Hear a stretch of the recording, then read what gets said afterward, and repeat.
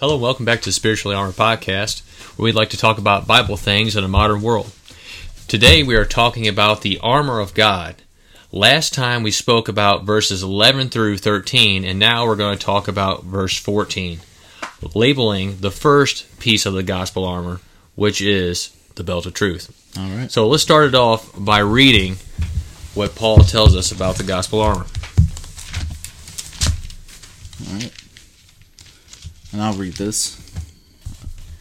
Ephesians 6:14. Stand firm, therefore, having girded your loins with truth, and having put on the breastplate of righteousness. All right. So here's the first piece of the gospel armor. It's sometimes labeled as having girded your waist with the truth, or sometimes it's labeled as the belt of truth. Devin. Yes. It's the clothing question for you. Okay. All right. Do you have any sort of belt brand that you prefer? Yes, I typically go with Hagar or Levi's. Or Levi's. Yeah. All right. So, when you picture a belt today, what do you generally picture? A piece of leather that you put around your waist. Well, for men, typically, and I guess women in some cases, typically weave it through your belt loops, and then you buckle in the front. And sometimes it's for fashion, sometimes it's to keep your pants up. But that's what I think about. Yeah. I think most people think of some sort of strap that's leather generally, or it's some sort of braided strap, to keep their pants from falling down. Sure. And we think about belts, and belts are kind of for two purposes today, generally. One, it's for fashion. Mm-hmm. You think about wearing a belt with trousers. I mean, you're always going to wear a belt to make yourself look good. It always irritates me when I see people with a button-up shirt and a tie and they don't have a belt. Yeah, I think it's nonsense. Also, women today will wear what's called a statement belt. I heard this from our female sources. All right, a statement belt with their dress or tops or even their high-waisted pants. Mm-hmm. And it's also used for fashion, and you mentioned that. Right. The people that always come to my mind that wear a belt for fashion is professional bull riders. Mm-hmm. They always wear it to show what they do and to kind of take pride in what they have done. Right. And then another group of people that comes to mind is like professional wrestlers that do it. They always like to wear that big belt. Yeah. It's a fashion statement. Yeah. That's what it is. But also, think about it too. Our military wears duty belts today. Mm-hmm. And they serve a specific purpose. And it's for function and for utility. The belts that they have today, they can carry gear and ammo. I know that they can be used for, or at least helping for rappelling, or keeping themselves in a rotary aircraft while in the sky, because you can hook up something to your belt to make sure you don't fall out. Right. And then at the same time too, a lot of these rigging belts that are made, they are made in a way that you can use them as a tourniquet, so for a source of first aid. So they're very useful. Mm-hmm. But I want us to think about the Roman soldier, and that's what Paul probably was picturing during that time, and that's what the people during Paul's time would have been thinking of when it came to a soldier. Sure. Roman soldiers wore belts, and they served a function for them on the battlefield. Mm-hmm. Now, we know that men generally wore tunics in the Roman army. However, though, that belt was used to actually bring the longer portion of that garment up to their waist so they could tie it off. Mm-hmm. That way, they can be ready to maneuver. They can get out of a situation quickly. They can run. They can do something quickly. And it almost set them up like a kilt, if that makes any sense. Sure. Or shorts. Yeah. So it just gave them that opportunity to not be that would not be a tripping hazard. Mm-hmm. We don't want that on the battlefield. Right. And you think about this too. The belt was brought the breastplate closer to the body, to the abdomen. And when they put on that breastplate, a lot of it was on their shoulders while carrying it. But when they had that belt on, it brought it closer to their abdomen, so it kind of relieved some of the stress on the shoulders and actually gave a whole lot more mobility for the arms to move so they can use their weapons properly too. Okay. And that something else that is worth mentioning is they use their belt to carry their weapon, just like our military in the U.S. does. Oh, yeah. But when you look at this, it's really easy to see how important that belt was for the Roman soldiers. If you don't have the belt, it's very hard for them to move. It's not a very efficient uniform. And that belt really brings their armor together. Yeah. So it's important for us to understand the concept that Paul is trying to illustrate here with the belt of truth, because it shows the significance of truth. Right. And I don't think, I should say this, I think Paul purposely listed this as the first piece of armor. Okay. And I think it's because of truth. And think about it, Christianity is based off of truth. Right. A couple verses I want us to think about. 1 Peter chapter 1 and verse 22. We obeyed the gospel because of truth. It says, since you have purified your souls in obeying the truth through the Spirit in sincere love of the brethren, love one another fervently with a pure heart. Also, think about this, Devin. We stand for the gospel because of the truth. 2 Timothy chapter 2, verse 15. Be diligent to present yourselves approved to God, a worker who does not need to be ashamed, rightly dividing the word of truth. Mm-hmm. And then, at the same time, we do not have doubts as a Christian in the sense who God is and what we stand for because of the truth. Mm-hmm. John chapter 1 and verse 14 is talking about the Word, as we know is the second person of the Godhead, who's Jesus Christ. And it says, and the Word became flesh and dwelt among us, and we beheld His glory, the glory as the only begotten of the Father, full of grace and truth. Mm-hmm. Another verse is 1 John chapter 5, verse 20. And we know that the Son of God has come and has given us an understanding that we may know Him who is true. And we are in Him who is true, and His Son, Jesus Christ. This is the true God and eternal life. So the Bible is saying right here, truth originates from God. Mm-hmm. I think it's interesting as well that the Bible is always trying to tell us this. Right. You think about Psalms. Psalms chapter 119 and verse 160. I love this verse. The sum of your word is truth, and every one of your righteous rules endures forever. That word right there. Someone could read this and think, well, you just said the sum of your word, as in that's just a little bit. Right. No, that word is spelled out S-U-M, not S-O-M-E. Right. It's saying the entirety of your word, God, is true because it comes from you. Right. And also, think about this too. If we don't have the truth first, everything else we do, it will be vain. Absolutely.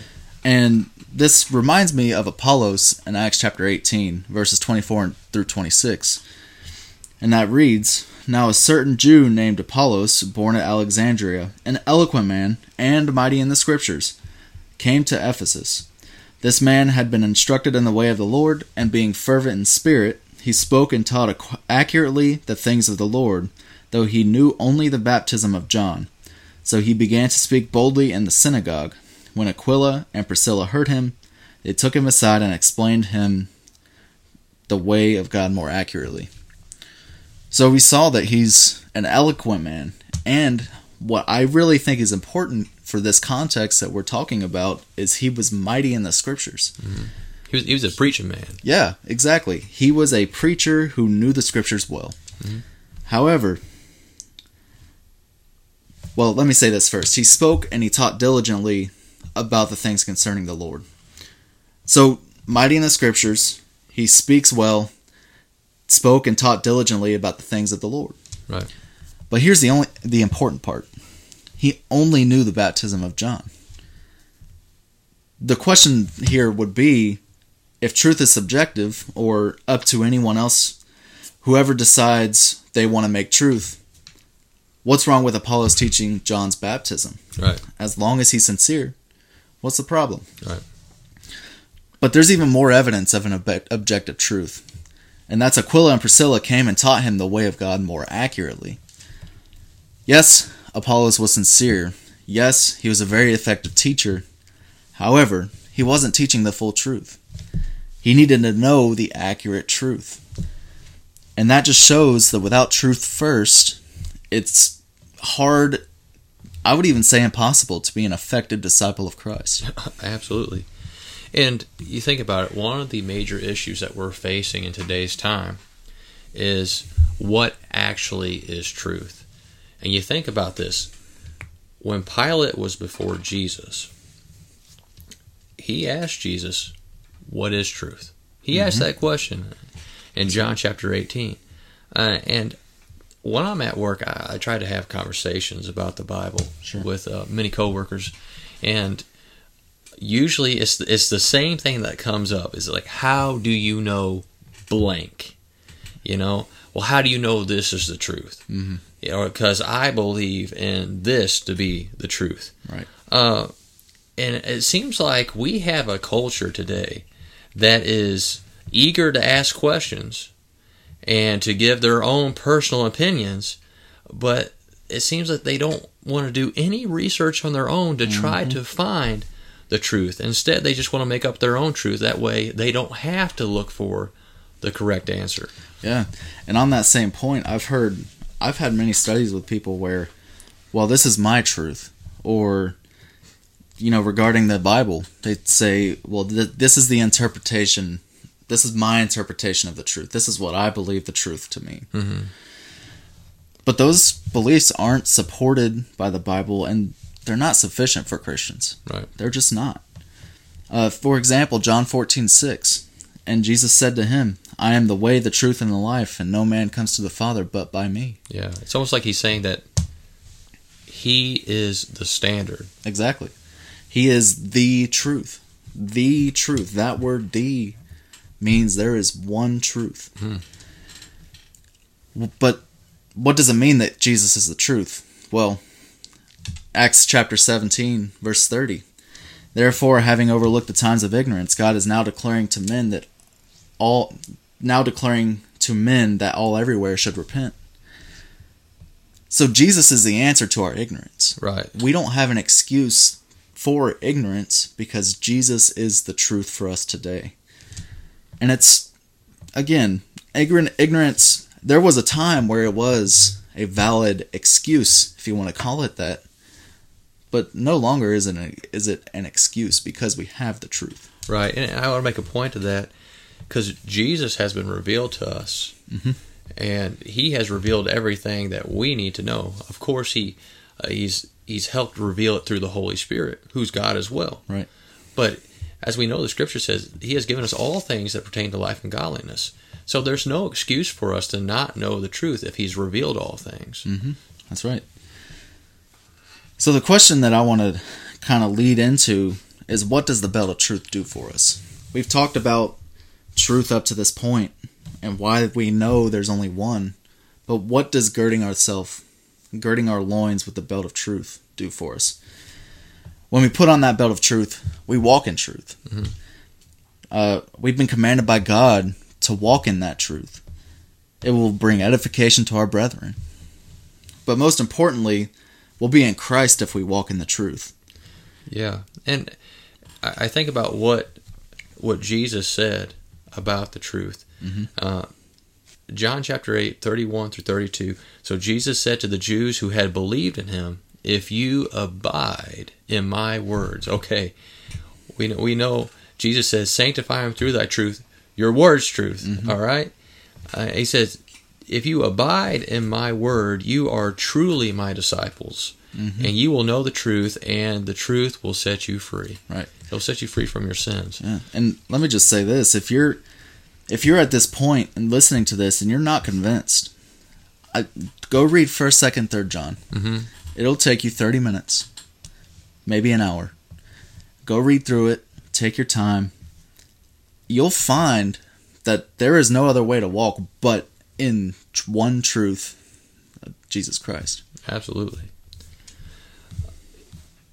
So last time we came together, we spoke on the podcast about the significance of the armor of God. Mm-hmm. And why do we wear it? And the reason we wear it is so we can stand against the wiles of the devil, the devices, the schemes of the devil. And one of Satan's first and common devices that he uses is to twist the truth and to make it into a lie. Mm-hmm. And he's still doing it today. And he's doing a good job at it. You know why? Because people are following him. Right. And so, and he's done it in multiple different ways. Here's some common things that I hear. Well, you know what? It doesn't matter what church you're a part of. Or it doesn't matter how I worship God, as long as I'm doing it the way that feels best to me. Or have you ever heard of God cares more about my happiness than he does obedience? I've heard that one a lot. Mm-hmm. All I have to do is be a good person. That's it. As long as I'm a good person, by whose standards, though? Exactly. Yeah. All I need to do is just be that spiritual person. Forget all the religious part of it. Or give me Jesus, but I don't need the church. Mm-hmm. A big one today because of the sexual promiscuity. Man, that's a hard word. A big OP word. I can give in to my sexual desires because I'm the one who's been wronged, or I'm in a situation that I can't control myself. Mm-hmm. And you think about it from the very beginning. Satan has used a lie to tempt man, and that's what he did to Adam and Eve. And what happened? It caused them to be spiritually separated from God. And once we believe the lie too, guess what? We've been spiritually separated from God. And they all have sinned and fallen short of the glory of God.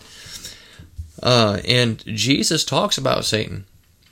And he says in John chapter 8, verse 44, you are of your father the devil.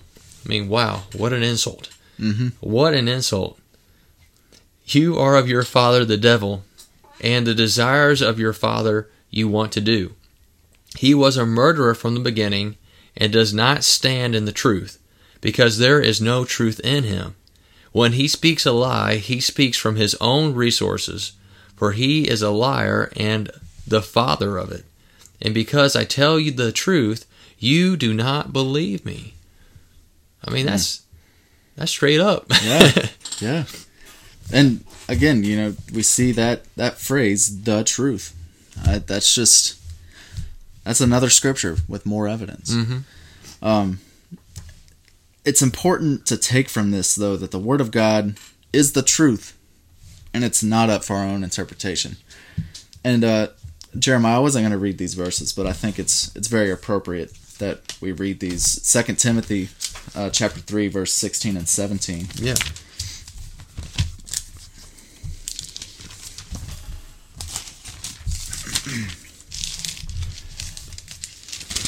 Second Timothy 3, 16 and 17. All scripture is inspired by God and profitable for teaching, for reproof, for correction, for training in righteousness, that the man of God may be adequate, equipped for every good work. And then I also want to read 2 Peter chapter 1, verses 20 and 21. And it reads, but know this first of all, that no prophecy of Scripture is a matter of one's own interpretation. For no prophecy was ever made by an act of human will, but men moved by the Holy Spirit spoke from God. Mm-hmm. 2 Peter here is speaking strictly about prophecy. However, we know the prophets were inspired by God to make those prophecies. The entire Bible was written by the inspiration of God. So that means everything written by the inspiration of God is not up for our own interpretation.